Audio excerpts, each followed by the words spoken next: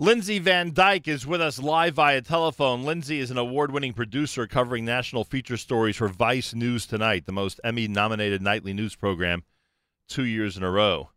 She has produced award-winning and Emmy-nominated specials, including Zero Tolerance back in June of 2018, providing viewers with an unflinching insight into one Guatemalan family's grueling policy.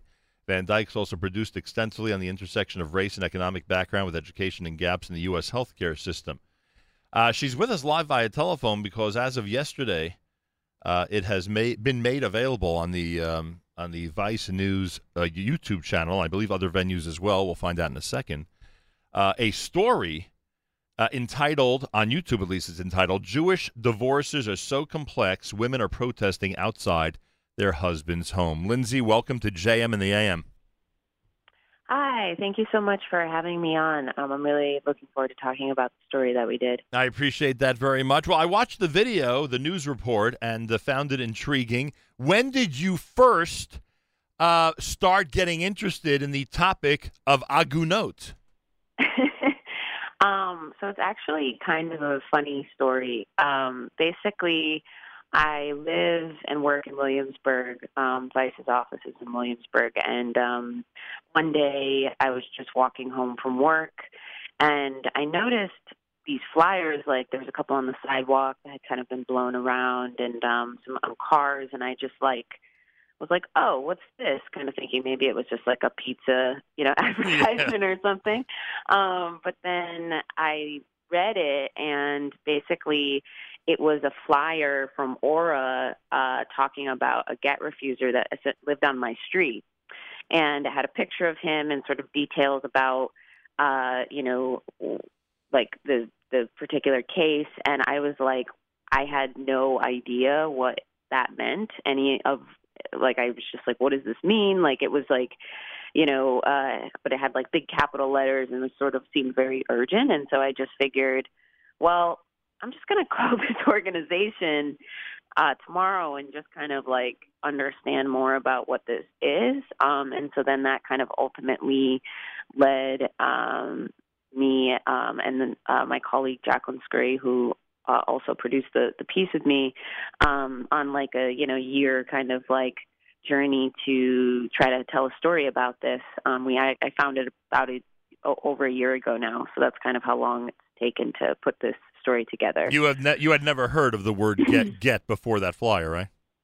No, I had never heard of it. I didn't know about it. I didn't know that it was a thing. And but like I said, I found it, and I just thought it was so interesting. And so it compelled me to call Aura and then learn more. Lindsay Van Dyke is with us. The news report that we saw, the special that you produced, I mean, it essentially takes one woman's plight, being an aguna, being in these spiritual chains, if you will, and walks us through the process with the organization, and then eventually the protest, and eventually getting the get and her celebration. Now, did you just luck out? Were you following one person who, thank God, had some resolution to this situation, or were you filming a lot of people in different stories and decided to produce the best one?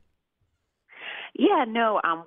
So Jacqueline and I mean, we've spoken to probably half a dozen Aguna right now, up until now, and we are interested in also continuing to speak to other Aguna because Jill's story is very unique and, of course, has an happy ending, which is great. But, of course, there are a ton of other women out there that are not, still don't have their get, and so we're still definitely interested in, like, telling those stories. But for this particular piece, something that is difficult with like documentary filmmaking is trying to find stories that feel active and in the present. And so when we got connected with Jill, she was so open to us kind of sharing her story, because especially at that point she had waited so many years to try to get her get. And so she really was just like, well, I want to, create awareness. Like, I don't mind, you guys kind of following me along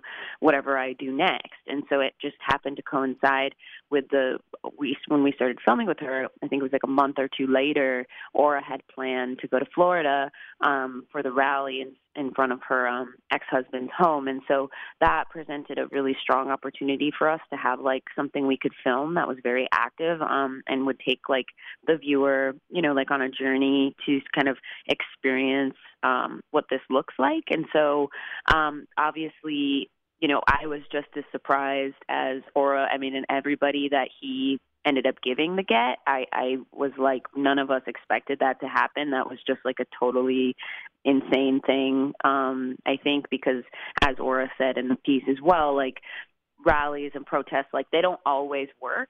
As I think Keshet said in the piece, she said that, they can change kind of the status quo and like maybe start conversations again, but they don't always just like immediately deliver something like that, as quickly as it had happened. So we were just like, whoa. And so then from a storytelling perspective, it's like you have a beginning, middle, and end. And so it felt right to kind of, especially for folks who had never heard of this before, it felt like a nice kind of introductory way to kind of get people into, what this is and, tactics people are using to try to get themselves the get. Well, if they can't get it through other means. Well, story-wise, it certainly worked out well. When did this first air? What's the relationship between Vice and HBO? It aired last night, so it just aired. So Vice News Tonight has a show on HBO Tuesday through Friday at 7:30 p.m. And then, as you saw, it also goes on YouTube, and it'll go on Facebook and all the social medias. So. Yeah. Is there any way to tell immediate reaction to it? Like, do we know what people thought overnight about the piece? I can tell anecdotally from just people reaching out, and the people that were in the piece, they all seem to like it. So that's usually the most important thing to me, just wanting to like, hopefully, with stories like this where especially people, like Jill, who's so, open with us, right? Yeah, she something that's so personal. So she liked it, which makes me happy. Yeah, and then as far as everybody else, go ahead. Sorry. Yeah, she was certainly a good subject. There's no question that. I use the word luck. I know it's not that, but I'm just saying that she was a really good subject, and obviously this could help change the conversation on the entire issue. Were you amazed by the grassroots effort that so many, and when you think about it, it's hundreds at the rally, it's plenty of people in the ORA office. Were you amazed at the grassroots effort that so many people were willing to undertake in order to help one or many women? Yes. It's impressive. So basically Jacqueline Scurry was with Jill in New York on the day of the protest, filming with her, and I was in Florida at the rally.